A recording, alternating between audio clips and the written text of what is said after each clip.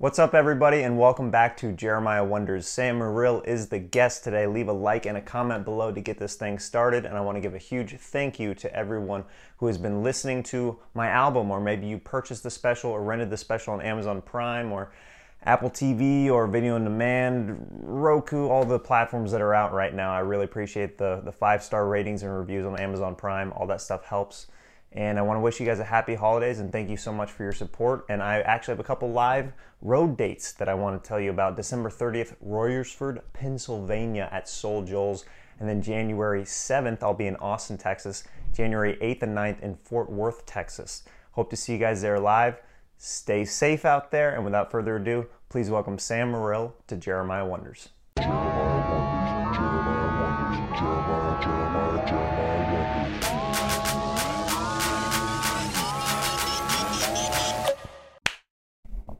My side of things, if you want to do the same side for you. Love it. we just showed how athletic we both are by by how we just clapped. We're just like, okay. Oh, dude, I'm literally coming from physical therapy from like nothing. So I've made peace with the fact that my whatever I thought were glory years are far behind me. What's causing you pain right now? I have neck pain. Okay. Yeah, see, we have that tall guy thing where something's wrong. Either it's the back or the neck. Mine is always my lower back. I'm always like, I'm always asking my wife, like, can you like give me a little something? Oh, I would like get mad at short people. I would like, I have back and neck problems, and they'd be like talking to me, and I'd be like, oh fuck, I gotta look at you. This is annoying. This is making it worse. All right. Yeah, no, it was an issue. It's been an issue for years. Yeah, you have to start changing your friend group and everything to people more your eye line. You're like, all right, I can do this now. Yeah, dude. I remember. I saw you at this thing. It was Roast Battle with Jeselnik and Jeff Ross and Nikki were the judges, and I was on like painkillers and muscle relaxers because my back was just done. Wow. I was a little fucked up on that. How long have you had neck or back pain for? I think part of it's that I've never built muscles in my back. I don't think that's helped me. I saw a physical therapist. She's like a very small Indian woman, and she was like, you don't have muscles in your back. It's very emasculating for a tiny woman to be like, you're not a strong man. Yeah. And also your dick doesn't work either. You're like, I'm not even there for that. What are you talking about? Also, your dad walked out, and here's a picture from prom night. What happened there? She just keeps going. Have you been haunting my house? Like, how do you know all this stuff about me? Yeah, dude. I've been trying to stretch and stuff. If you have neck and back problems, you ever stretch in the shower whenever you Yeah, it's nice. Yeah, that's like my go-to. That's like where I feel the most athletic is like when I'm stretching. I'm like, yeah, I got a game or something today. Yeah, sure. Whenever it's weird. Like they always say, take an Epsom salt bath, but whenever I take a bath, I think of Nick Griffin. My buddy Nick Griffin has a great joke where he talked about someone taking a bath and he goes, what are you, a prospector in the 1800s? I always think of that joke and I'm like, yeah, what am? Who do I think I am? So I'm not a big bath guy. Yeah, I rarely, when I go on the road sometimes, I will treat myself to a bath. And I feel a road bath is different. A road it's bath, acceptable. That's like, you're in this new setting. You're like, I'm never going to do this. I can't do this at home. So yeah. I will go crazy. I'll squirt as much free soap as I can and make as many bubbles and just be like a fake luxurious prince for a little while. I've never gotten that far, but I do the I've done an occasional road bath, just like if your back's fucked up or you're stressed, you're like, I'll get a cocktail going. I do like a cocktail in the bath. That feels like whenever I'm in the bath though, it's like I remember, like, all I think about is, like, Dalton Trumbo. You know, ever see that movie Trumbo where Bryan Cranston plays a screenwriter and he's just always writing in the bath? And I'm just like, yeah, I'm just laying here, maybe watching The Sopranos on, like, a laptop that's hoisted over a toilet somewhere. That's the extent of my work in the bath. Yeah, I had a LaCroix once in a bubble bath, and I was like, I think this is the whitest moment of my life. I just was sipping on a LaCroix in a bubble bath, like, on the road in between stand-up gigs, and I was like, yeah, this is a little bit too much. I can't do this You're again. Like, fuck, I got to turn off the Dido. This is bad, you know? This is... There will be no white flag above my door. That was pretty Dude. good. Oh, thank you That very wasn't much, bad. dude. Dido and Eminem. I mean, come on, bro. Yeah. Oh yeah, that was good. Are you an Eminem guy? You like Eminem? I do like Eminem, absolutely. Yeah, I although I feel guilty, because Mateo Lane is a friend of mine, and he was telling I me, love he's like, Mateo. he was like, Mateo was like, dude, Eminem ruined my childhood. Like the homophobia that people felt comfortable throwing at me because of Eminem. I didn't even and I'm think like, about that. I'm like, yeah, dude, I hear. I mean, so he says that to me, and I'm like, fuck. I definitely was a little liberal with my language. You know, I definitely let it fly because I didn't. When you're a kid, you don't realize how bad that shit is and how you're like. Because now I'm like, oh fuck, I'd be like part of the problem. So I'm glad I have friends like that to hear their side. You know. I think maybe that's why later on in his career that was a big deal when he did that performance with Elton John. Elton, yeah. I think that was his being like, "I'm sorry." I think it's My also bad. it's like he's also a dude where I'm like, I don't think he was like, I hate gay people. I think it was like a street thing where he was like, but it still probably hurt his life. I'm not saying like, so I'm like, you know, his feelings are valid. Mateo's feelings are valid, I think, is my point. Even if like you don't mean it, you could be like, oh, this is fucking up someone's shit. Cause you know, like he's calling people gay who like weren't gay. He's like, Justin Timberlake's gay. And I'm just like, well, he's not. You just, you're just calling him names and shit. Yeah. Timberlake, he's banging like a ton of chicks. Yeah. Yeah, if you think Timberlake's gay, you don't know what gay is. Jessica Biel is a hot woman. Yeah. You know? I heard that.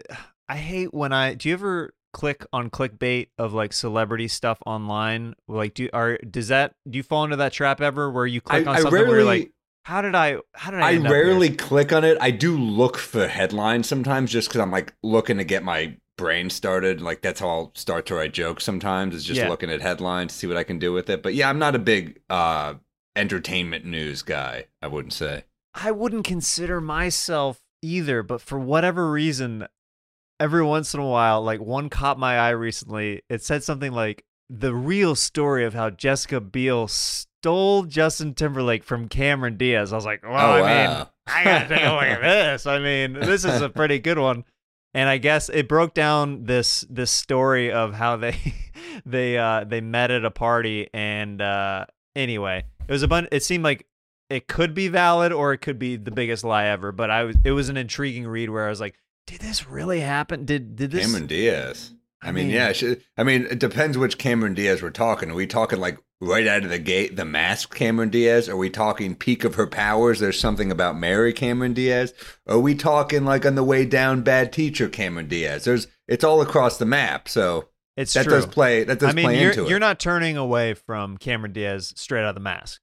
That's not happening. That's not. And also, happening. I just thought she was so lovable, and something about Mary. It's just such an iconic character, you know? Yeah, she's so. I mean, any woman who's cool enough like to do that, the famous jizz in the hair scene is like, yes, it's okay in my book. You know what I mean? Classic. Oh, it was classic. It was also like you could tell dudes wrote that script. I love something about Mary, but it's like you could tell dudes wrote that script when she's like, do you want to go upstairs and watch Sports Center? And I'm like, ooh, I'll take no woman I've ever met in my life. Are you fucking kidding me? She's like, let's eat corn dogs and watch Rich Eisen on TV. And I'm like, yeah, no woman has ever said that sentence to me. Yeah, and I'm not going to gain weight or anything at all. I'm going to stay in perfect shape. It's going to be crazy. Exactly. And she's an orthopedic surgeon in the movie. Like literally everything about it. I'm like, a dude wrote this about a woman who does not exist. Yeah, it's almost like a fantasy sci-fi comedy more than anything. Just like really going down is. the list of like just this perfect, beautiful woman is like, how can I appease you? And then like the guys are there, like, and then she does this, like, and then like she thinks, and what do you think about that? Will you do that, Cameron Diaz? And she's like, yeah, the woman with 3 tits in Total Recall is more believable a character than Cameron Diaz, and There's Something About Mary. That movie where's is her like spinoff? We keep getting all these reboots and stuff. Where is her spinoff? I want to see that movie. I mean, I don't think it probably wouldn't be that good. It's good because they're all fucking. The dudes are the funny part of the movie, though. Like the fact that they're just all stalkers and all creeps. Yeah. Like she basically chooses a dude who's still a stalker in the end of the movie. Yes. They just went to high school together. He still stalked her. Like there was no Facebook. He hired a private eye. That was the movie. Yep. Good. That's why they had to show him protecting her, mentally handicapped brother. in the first scene because they're like, he's about to stalk her. So we got to show that he's a decent dude. Right. Yeah, that movie, I wish that they were able to still make some comedies, I don't know, like that. Like, I feel like it's so PC It's tough, now with right? certain things where it's like some of like that outrageous comedy, because it's gonna hurt certain people's feelings. Do you know what I mean? Like, it's just Oh, bound yeah. to, where now we're playing it safe. You even brought it up, one of my favorite jokes in your special, which is available now on YouTube for people to check out, Up on the Roof, Sam Morril. You can watch it for free on YouTube. I literally just finished it right before we hopped on. And one of my favorite jokes in the special is you talking about a transgender superhero. And Well, that's where we're at. I mean, because I know the joke you're talking about is how Marvel that we're doing a trans superhero, and just like here's my issue with it, right? Like I feel like it didn't come from a pure place with Marvel because I was just thinking about dollar signs, you know. So they're thinking like, so the joke is basically, you know, they're going to overly PC it. There's going to be a supervillain like, you mutants are all freaks except for you. You're brave to the trans person, yeah.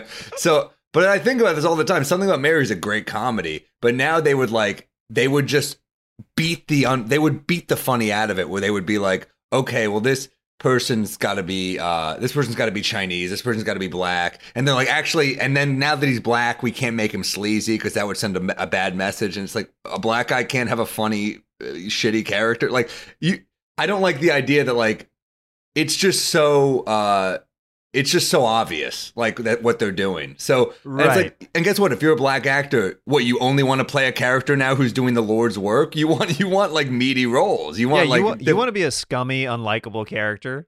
You want to play everything. Villains are the most fun characters, and I feel like they're a little like, unless it's like Black Panther, and they're like, we can all right, Michael B. Jordan, but it's all black people, so we're getting away with it. But like Michael B. Jordan's kind of the most interesting character in the movie, isn't he? Because he's the villain. Well, also, yeah, his backstory too is like, I would have loved to seen a spinoff of that, because absolutely, I mean, that was he was an interesting character for sure. Because you're like, he's right, that character, you're like, oh, that's more, he's like the right to be angry villain. You're like, oh, I get he's three-dimensional. So I like that. He was one of the few people, like, of villains where I was like, kind of has a right to be pretty upset with literally everything. Like, he's coming back to claim his throne. Like, let's see how this fight breaks down, you know? Totally. So that's my thing, is like, I don't like how like just transparent they are, is I guess my point, where it's like, you're like, do what you got to do, but don't be so fucking obvious about it. And also like, give everyone a shot. I do think diversity is important. Of course, you know, it is absolutely important, but like fucking the way they go about it just feels, and I guess when money's at stake, it reveals kind of ugliness, right? About these companies. But here, at the end of the day, a trans superhero is going to be good for kids who identify with that. So it is at the end of the day good, you know? Yeah, you're just saying more the approach. It's like, work on the approach a little bit more, so it's not so blind, basically. Yeah. At the end of the day, it's like, I mean, shit. Like, you think about like Black Panther, it's like they didn't have like an all black ensemble superhero movie. They had like Blade, but I can't think of one that's like all black. I mean, that's fucking huge. That was why Black Panther was so groundbreaking, you know? My buddy, there's comedian Ed Greer, who has a great Blade joke where he said that the movie Blade did more for civil rights than any other film ever. It's just a black superhero killing white people. Oh, that's good. Yeah. Like the way he does it is great, but I did think about Black Panther, like how long black people had to wait for an all black superhero movie. Like, they had to make it past Ant-Man. Like, that to me is so fucked up. They're like, can we have our own superhero movie? They're like, no, first Paul Rudd's got to play an ant. Just 1 second. we got a pretty big laundry list of movies ahead of you. Yeah, man. What is a recent movie that you saw that you would maybe recommend to the listeners or viewers? I watched the Zappa doc, and I'm not even a huge Zappa guy, but the Zappa doc and the Belushi doc, a couple docs to check out if you have downtime or whatever.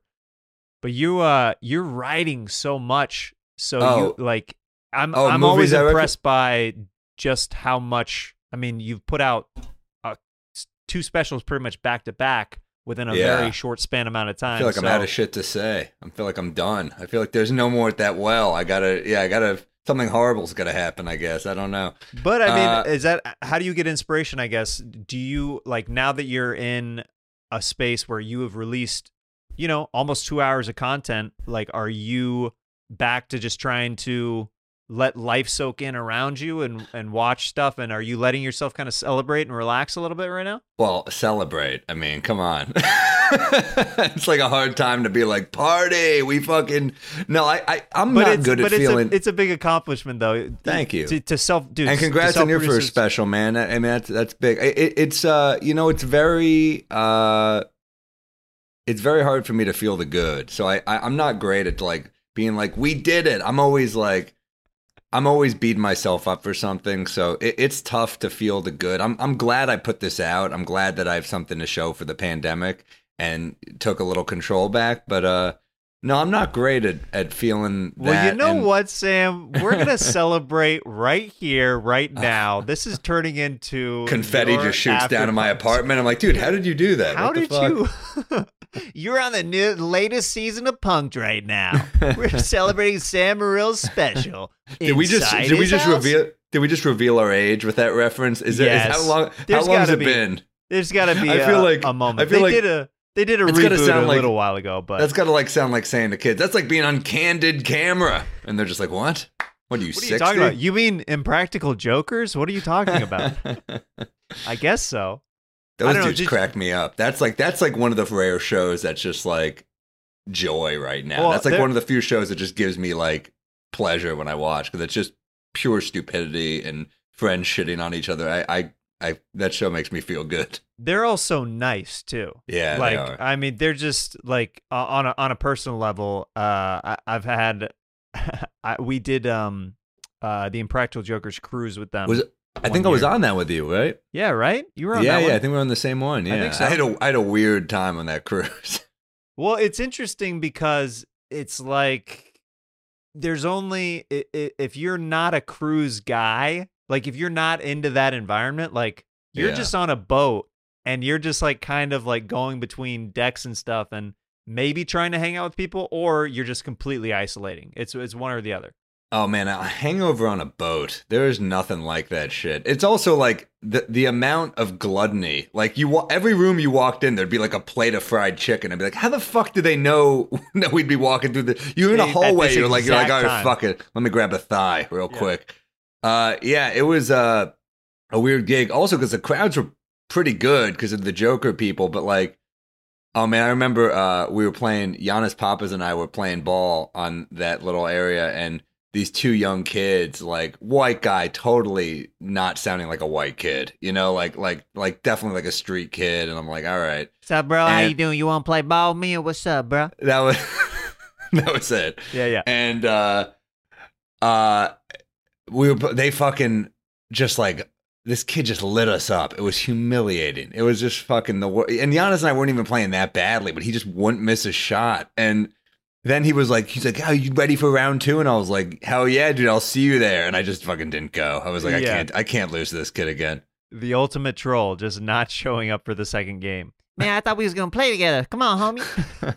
Where those two fat cats at, man? I was about to street them real quick.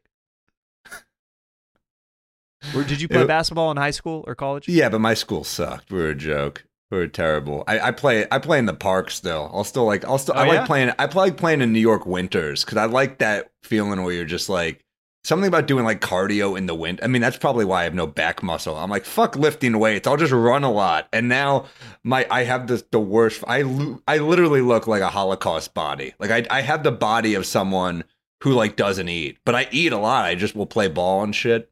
And do you think physically you have the ability to pack, like, let's say somebody's like, all right, Sam, we're going to give you this movie role. We really need you to gain about 30 pounds of muscle. Do you think biologically your body could do that? Absolutely. Yeah, but I would need a lot of help. I would need like, I don't think I lift correctly. I think that's one of the, I saw a guy on Instagram the other day. He like posted a thing. He's like a weight trainer and he was like, look at this guy lifting incorrectly. I was like, that's me. Like that is, I'm that guy at the gym. So I'm just like, oh, like that makes me never want to, that's like, that is shaming. I'm like, I don't want that shit. That makes me not want to ever go to the gym again.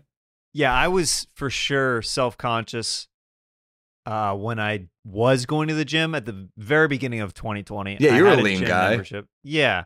I went and I was like, I felt like I was trying to do an impression of somebody working out. Like I felt so foreign in there. I was like doing like, you know, the machines and stuff and like trying to like do dips and different things like this. And I just was looking around. I was just like, this is just so not me.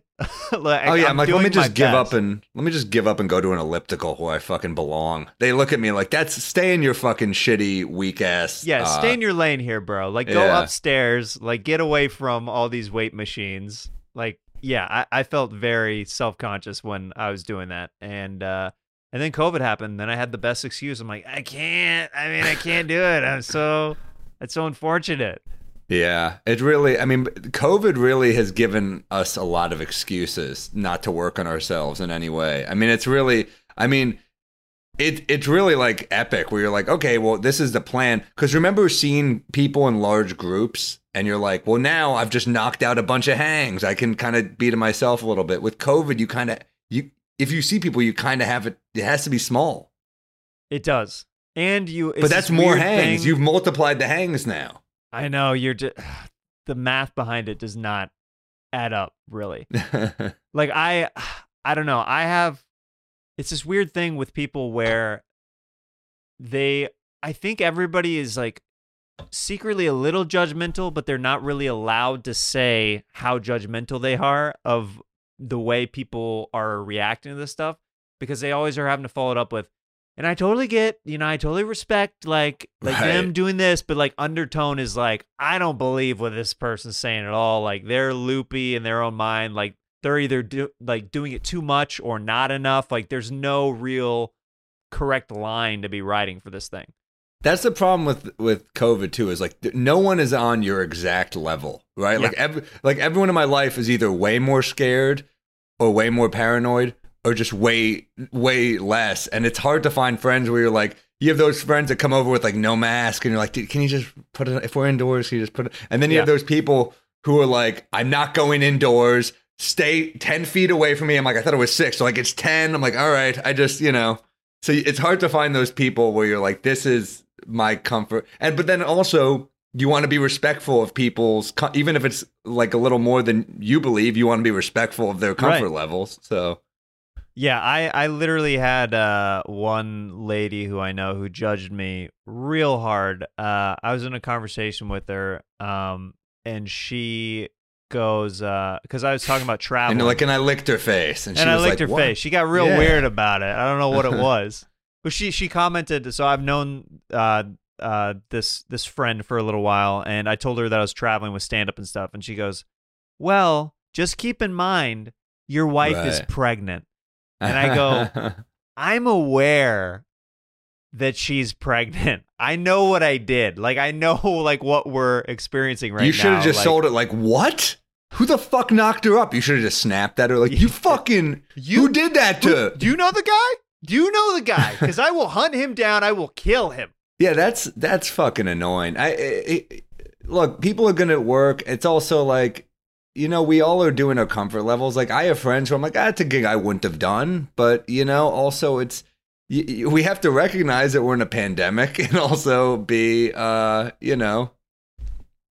just, we just keep in mind. I try to do outdoor gigs only. I did a couple indoor gigs. My specials outdoors. I felt like I didn't want to put out an indoor special. And I also felt like this was just, more representative of what we're going through, having to hustle to find weird ass roofs to perform on. There's going to be an alt comedian who sees your special and they're going to put in an indoor only special right now and be like, dude, I'm against the system right now, bro. but it's not even like cool punk rock. It's like punk is like against the system. Like the system is failing. You know what I mean? Like the system's fucking up. The government's failing so fucking hard. Yeah, man, I don't know. It's so that's the thing right now is with indoor. The last one I did, I was like, I just don't really feel right about this right now. I think even though I said I feel kind of safe, but I don't think the gathering of people. Or yeah, I just think they always say it's 6 feet, but then someone's cheating a little bit with their chairs, and then another person's cheating, and I'm just like, this feels pretty tight. Like I feel like this is not a great. And there's always like whatever gig you're at, they're like, we take it very seriously, and there's always someone who walks in like, I just came from a wedding, give me a fucking hug, and you're like, all right, dude, come on, just. I did a gig where the guy brought me to the stage, and I go, I have my own mic, I'm gonna plug it in. Yeah. And he goes, sure, no problem. He takes his mic out of the stand, and after I said goodnight, he comes back up, and he goes and he realizes that he forgot his mic to plug back in. And he goes, hey, bro, can I use your mic real quick? I go, no, this is the whole point of me no. And so he had to run back off stage, and I like told one more joke real quick. And then he got back on, but it was so weird. I'm like, why are you putting me on the spot, like in front of the audience now? Like, yeah, hey bro, can I breathe?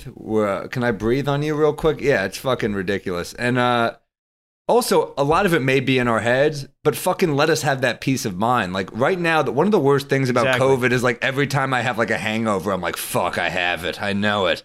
I know I just gave myself COVID by having one too many tequilas last night. So that's part of the problem too. Is just the added stress, and the media doesn't help because the media fucking lives to spread fear. Like, now that Trump is not getting the same coverage, they're like, we'll fucking go back to the basics. Hospitals, this is it.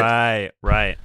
Yeah, that's a good point. It's like they're gonna over politicize whatever gets the most clicks, whatever gets the most concern, whatever raises the most eyebrows, and so forth. Check out Sam's special right now on YouTube. It's called Up on the Roof. I just watched it.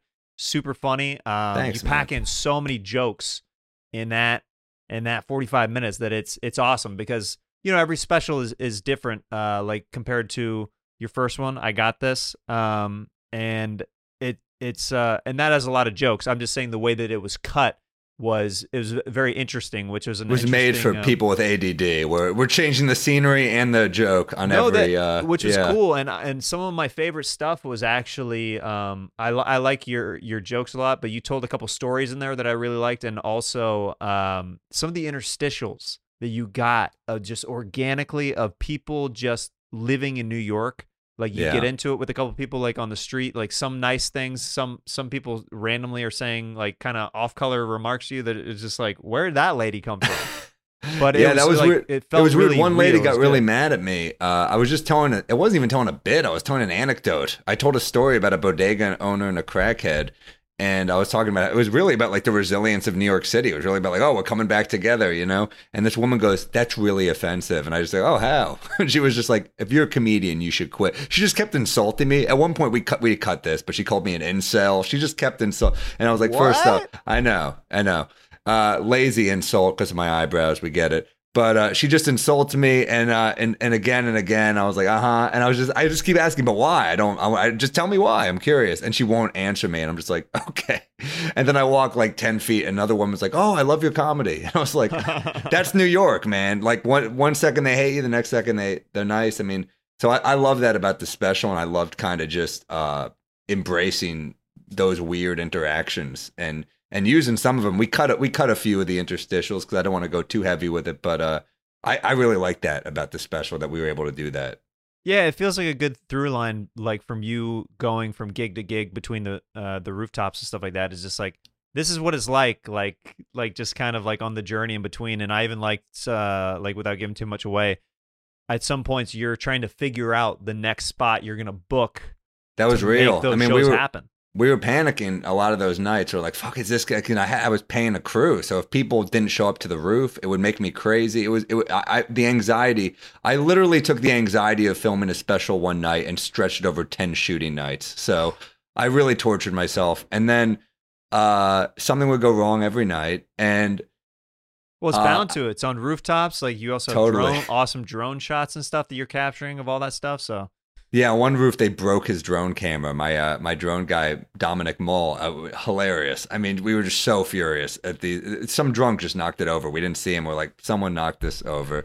Yeah, there was something that went wrong literally every night, and yeah, part of the special. I mean, that's this year something goes wrong. So that was part of the special. I said we just have to embrace this. And at one point, we're at dinner, and my friend Phil Hanley, who's a hilarious comic, he's shitting on me.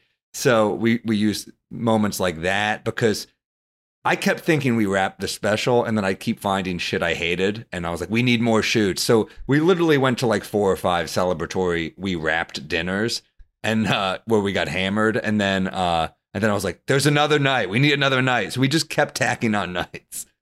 Dude, yeah, that's very stressful for a comedian. I can't even imagine. Like the shows that I ended up doing for my special back home in Kansas City. It was a weekend of shows that ended up coming down to like 2 shows that we pulled stuff from essentially, and the ones with the family when they were there were so stressful because like brutal, right? I mean, that's the angle of my special. It's the concept behind it is I knew my family was coming, but they surprised me by sitting in the front row, which I would never, ever plan as a comic. Awful. Like, like inviting anybody is so stressful just in general. Even to put somebody on your list, sometimes you're just, it takes you out of it just a second. You're like, oh, that person's in the crowd. I don't really want to be thinking about that, but I'll put that out of the way for a second. But to see people all around you that is just like, ugh.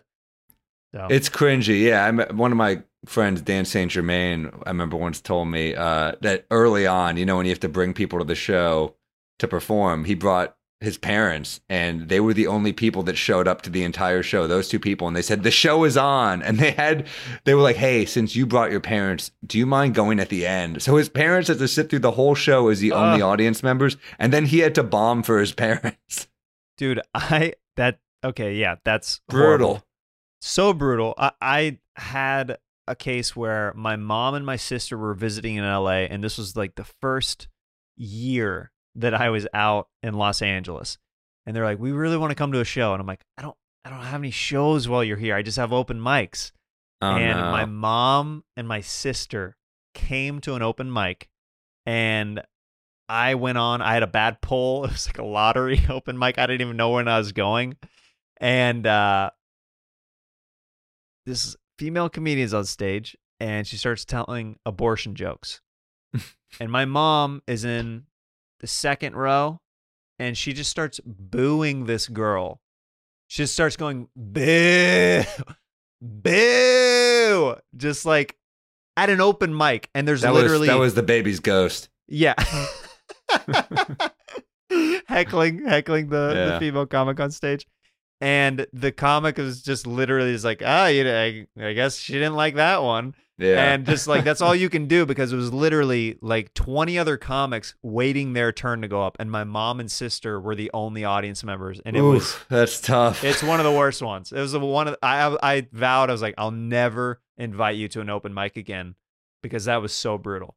That's a hilarious threat to hang over your mom's head. That's it, Mom. That's the last open mic you get to go watch. You're cut off from open mics, Mom. All right. And my mom would come to shows, and I remember she came to an album taping I did, and it's funny. She'll sit. I tell her, if you come, you got to sit so I don't see you. And I see her face during a salacious bit I'm doing, and she just does this. Like, I'm like, I can't see my mom. I can't see my mom hiding in shame during one of my bits. And my mom is very supportive, but like, she's still a proper woman. I mean, that's explains a lot of how I am as a comic, where it's like poking that. And that's, she's a proper woman. She doesn't like that shit.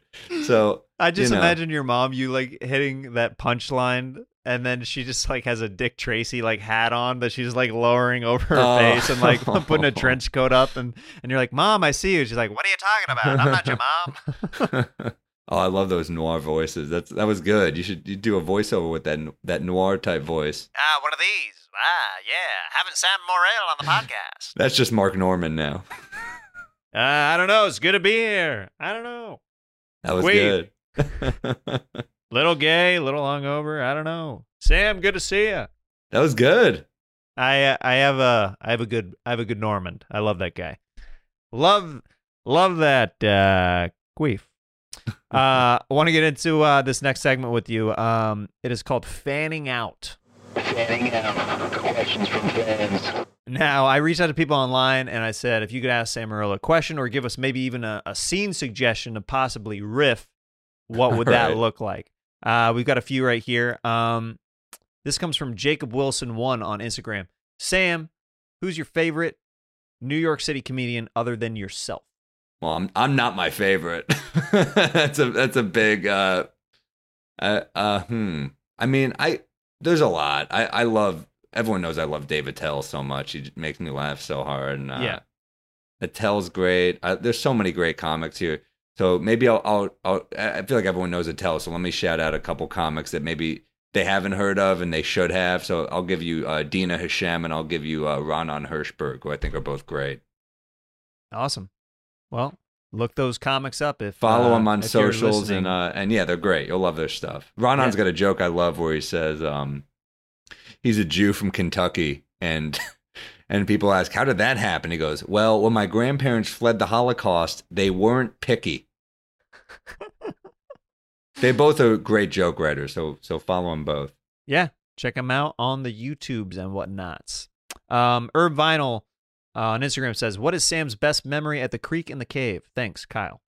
Wow, there's so many. I mean, for those of you that don't know, the Creek in the Cave was an awesome kind of alternative comedy room in Long Island City run by Rebecca Trent, and there were so many great nights there. I mean, I think of just the nights I got just drunk as hell there. I remember like, geez, so many. I mean, just bombing mics, the cringe of those mics, damn, I'm trying to think. There's so many. It's tough. I'll tell you this one. First time I ever met Mark Normand was actually at the Creek, and it must have been, geez, like 13 years ago, 14 years ago, and he was just a young comic bombing at a mic, and I was like, this guy's funny. You know, it's pretty crazy to think about someone I know so well now is just. And I'm thinking of other people. I mean, I remember. How long do you think it took Mark to kind of find and lean into his current style? Like, because he has a very specific cadence, like the way that he was that dude pretty early on. I think he kind of I think he was very like we all kind of emulate who we loved as comics at first, and then you kind of grow. So Mark really loved Norm and Jerry Seinfeld, but you know, and he slowly kind of became him on stage. So I think he kind of had a style already, but he just kept getting better and better, you know? So I think that's how it went. But Mark had good jokes early on. Mark was already funny. The Creek in the Cave, I mean, shit. It surprises me that like when I look back, like, and Skankfest was held there, like before it went to that was a great Brooklyn one. Bazaar. Dude, that weekend was so wild. Like, just the amount of people that was special in every single room, just shoulder to shoulder. That felt like, you want to talk about like punk rock scene and punk rock comedy. Like, that's the epitome of that right there.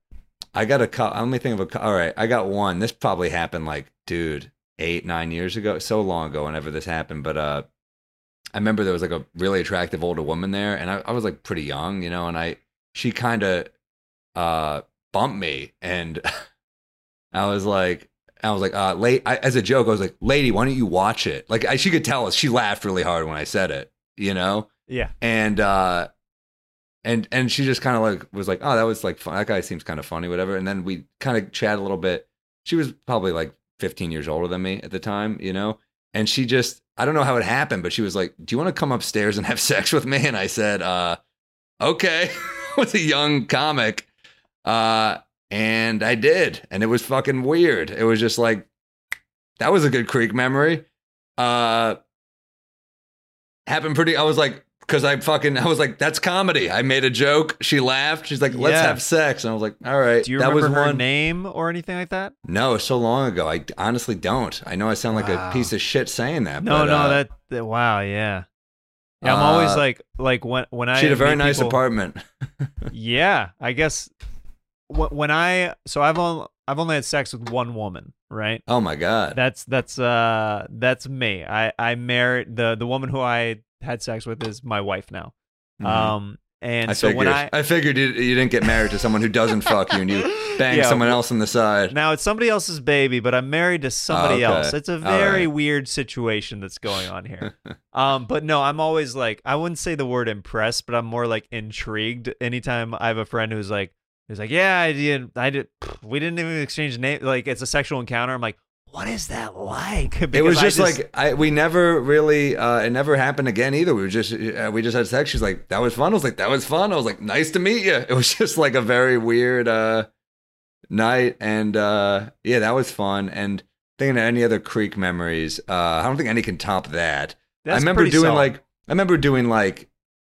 all these weird podcasts there when it started out, and Skankfest was pretty special. Yeah, I remember Joe Mackey and I did a show together there for the first year of that, and yeah, there were just so many great nights. So and just you bond with other comedians there, and it was a special comedy room. It was great.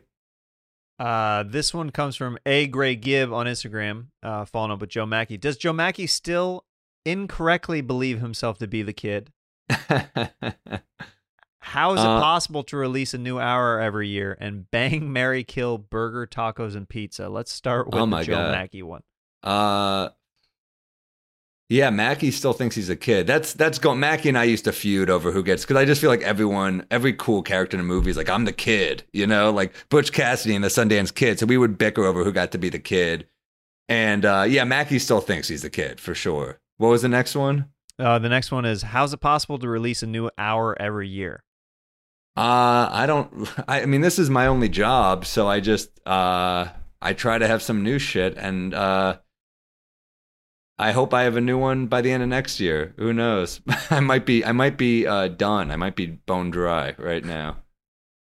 I'm looking forward to seeing what, it's been really cool to, and we really we don't know each other really that well, but you're one of those guys who, when you're in town in LA, or if I'm in New York, you're one of the comics that I always kind of look to see if I can catch a set from, because oh, thank you, man. I just, there's a group of you guys out there right now, and I'm definitely gonna leave a handful of comics out, but that seem like in the same kind of class, where it's like you, Joe List, Mark Normand, even like the History of Hyenas guys like DeStefano and Papas. There's like a bunch of you guys that are like really just fun to watch, and I'm leaving out a lot of great New York comics, by the way. Sure, but there's so many good comics here. Yeah, are in that like class that's like kind of like everybody seems to be like kind of on a rise together right now, and you're all like friends and stuff. It's really cool to see, like from an LA perspective, to see what's going on with you guys in New York right now.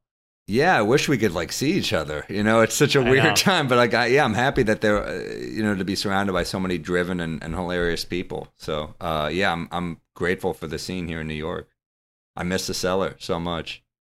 Dude, I have Comedy Store withdrawals right now. I'm like, it's crazy, right? It's yeah, to not like be able to work out and go out there. Like I'm mainly going out, like I'm working out stuff when I'm headlining out on the road right now, and I've never done that before. Like where I usually had a home base where I'm like, okay, I'm able to work this stuff out and then take it out on the road. Now the road is becoming like my new workshop, and it's an interesting kind of experience to try to work stuff out that way.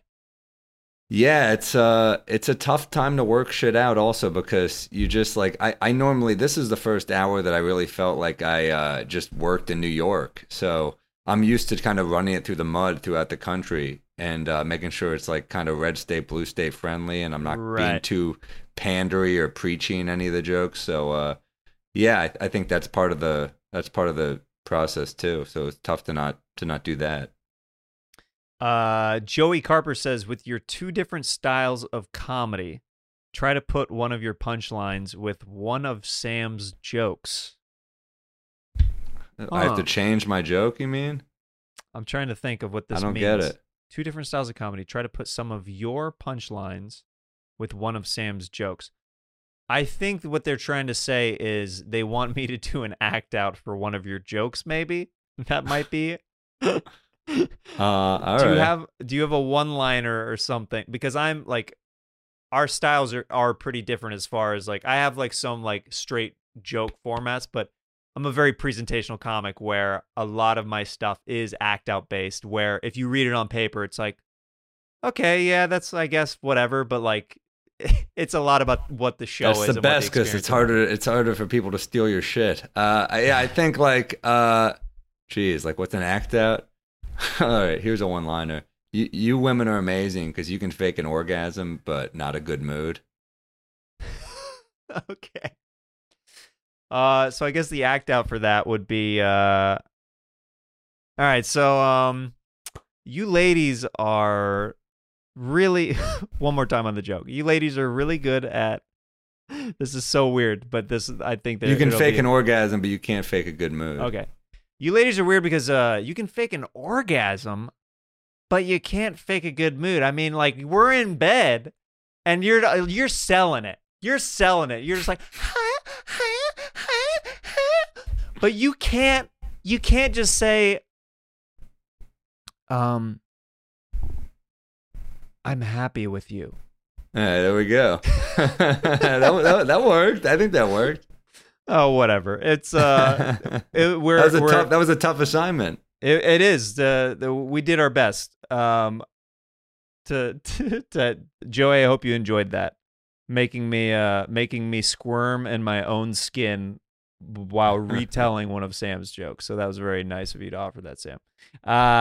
Let's see here. Okay. There's a scene suggestion for us. Let's see how this goes. Andy and his Instagram on Instagram. Scene suggestion. You just kidnapped a guy, but now we're stuck in the drive-thru. I kidnapped someone? So you kidnapped me, and we're in a drive-thru line. So you basically kidnapped me, but now we're having to sit through a drive-thru. Like you pulled into the wrong area. Okay. All right. So we start a scene. So we're in the drive-thru. Yep. We're in the drive-thru. We just turned off, and now we accidentally high-speed chase. Now we're sitting through the drive-thru. Fuck. All right. Look, man, I was trying to sneak you into a warehouse here, but we're at Burger King, so do you want anything? Maybe like the French, are they serving breakfast? Can you ask if they're serving breakfast? I'm sorry. Can you please put the gun down? I just, maybe I can order something else. What if I just end the scene? I'm like, kaplow! You're fucking dead. That could be the scene. That's the fucking scene. You fucking asked for breakfast. Fuck that shit. Let's just say they don't serve breakfast anymore when you're dead. Yeah, dude. Don't worry about it. Then I cruise up. I'm like, oh shit! It turns out they did serve breakfast. I'm sorry. I murdered you. My brains are splattered all over the window and stuff, and you're like, the cleaning service on this car. Maybe I just should have had breakfast with this guy. This is awkward. Then the twist is we call in Harvey Keitel from Pulp Fiction. He makes that shit right. He cleans it up. That was his gig, man. That was his thing. This is just a request because I think somebody likes your voice. Elijah, can you say you're going to like the way you look? I guarantee it. All right. You're going to like the way you look. I guarantee it. That was pretty solid. All right. Let me do. Give me some voiceover gigs. How have I never booked a voiceover gig? I'm actually, you don't do voiceover stuff? No, I've tried. They always are like, we're good. I am working on animated shows. If I saw that would be pretty cool. Yeah, I mean, your voice is perfect for animation. Thanks, dude. Thank you, man. Yeah, this is my this is me trying to do this read. You're gonna like the way you look. I guarantee it. Holy shit, that was good. So you're like the murderer in every movie, right? The voiceover. Pretty much, Sam. Oh shit, we have that was an good. issue. Oh my god. I'm gonna kill somebody, and it might just be you. I'm gonna be honest with you right now. Yeah. I have a modulator. This is not my speaking voice. Oh, okay. That would suck if someone just had that speaking voice. You know, if they just were like, that's how they talk. Every time they call it anyone, they're like, it's a kidnapping. There's a ransom. Like, no, I'm just checking in. No, hi. I was just, there's not a bomb or anything. I just wanted to place an order to go. Is that okay? That's good. That's solid. All right. This comes from McCann Man on Twitter. 3 things Sam wants to achieve within the next 5 years. I just want to keep doing stand-up to bigger audiences, and I just want to. I'm working on an animated show that I'd really like to make. So those are 2 things I'd like to achieve, and it's hard to look out 5 years from now and say this is what I want, because these years have been so unpredictable. So I just want to keep working, and I just want my fucking life back. All right, that's it. Just give Sam his life back. All right, so that's a pretty straightforward answer. Yeah, I think it's this year was very hard on the. It was very hard to gauge growth this year, because literally people are like, "I'm just trying to survive." Like that's like their MO for the whole year. But the fact that you made a special in a pandemic is huge. You know what I mean? So like that alone. Like, I know you're not a celebratory person or anything like that, and I'm trying to get you to pat I'm yourself grateful. on the back, I'm grateful that that my director Matt Salacuse was just so driven, that I had Josh Fear who was doing behind the scenes camera work, and Dominic Mole who did the drone and edited it. I mean, like I had people that were very driven to make this something cool. So I'm very grateful for that. And back to the drawing board, man. You got to just keep. It's out in the world now. It's hard to celebrate when you're kind of like, I'm still kind of hungry. I still want to be in a different place. So it's kind of hard to be like, we did it. It's like I like to, with things, allow myself these little victories though, because like in between, no, that's healthier. That's much healthier. because it's just one of those things where it's like, otherwise it's like, then it's like the buildup and stuff. There's not that release that you kind of need after like putting so much effort in. Would you agree or no? No, I mean, I agree with you, but it's just hard to do it. I totally am like, I'm not listening to you and going, he's wrong. I'm aware that you have the more mentally healthy approach. I think it's very hard for me to, even if I tell someone, I'll give someone that advice, but it's hard for me to practice what I preach. Right. I was curious about this. I think that you've dated some comedians in the past.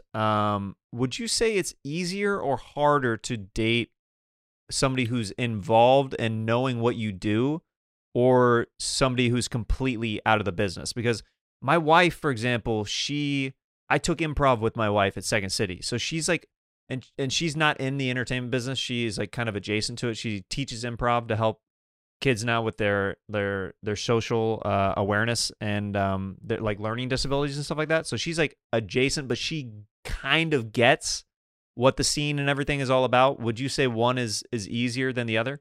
I don't know. I think you just when they're in your world, it becomes tempting sometimes, and you connect in a way that you wouldn't connect with someone who doesn't do stand up. I see a therapist who sees so many stand-ups, so I think I have a hard time separating myself from this world. I think you go so hard at stand-up that you sometimes forget there is another world. Like, you're like, oh, this is so much a part of my life that... So, yeah, I've dated people that are not in this world, and that could be nice to have a break.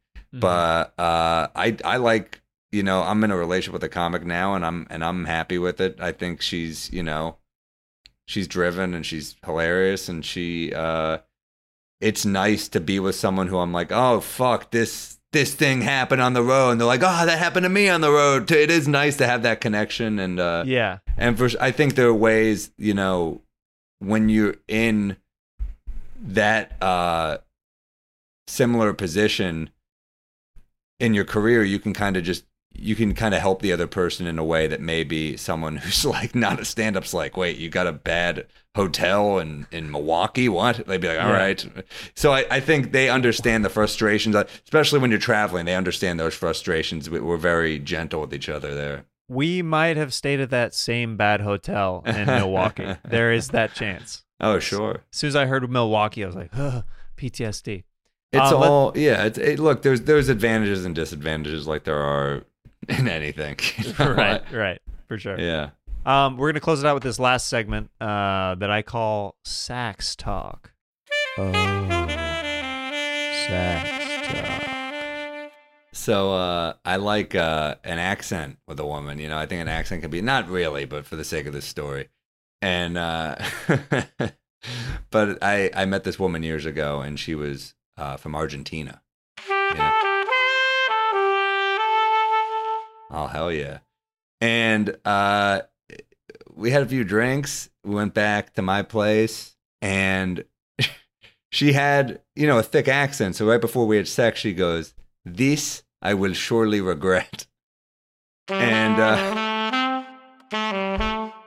I like that. That's more like, there's something about that makes it sound so dramatic. That's so much more dramatic than I don't really want to fuck you anymore, you know? So I appreciated that. That's the story.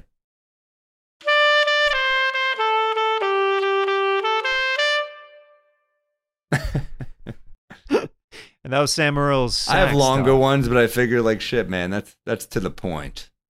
There you go. It's right to the point. That was like a that was a sax. I think it was the first sax talk one-liner we've had in the show's history. Succinct and to the point, just like Sam's jokes. Awesome, coming, packing those punches. Check out his special right now, Up on the Roof. You can watch it for free on YouTube. Sam, is there anything else that you'd like to plug before we wrap up? I have a basketball pod with Stavros Halkias called Pod Don't Lie, and if you like the NBA, it'll be your favorite podcast for basketball. It's a good time. So, but yeah, other than that, I got 2 specials on YouTube: the Up on the Roof and I Got This, both this year. So, and I believe my previous special, Positive Influence, will be on Comedy Central's YouTube at the end of the month. So check out that as well. Oh, yeah, 3 for 3. That's awesome, man. Congrats. 3 for 3, man. Let's do it. Let's do it. Let's YouTube, go. baby. That's the future. That future, man. Well, dude, thank you so much for being on the show today, and continued success. And I love You too, man. watching My everything that you're pleasure. doing. And yeah, stay safe out there, man. You too, man. Thank you, Jeremiah. Jeremiah Wonders, Jeremiah Wonders, Jeremiah, Jeremiah.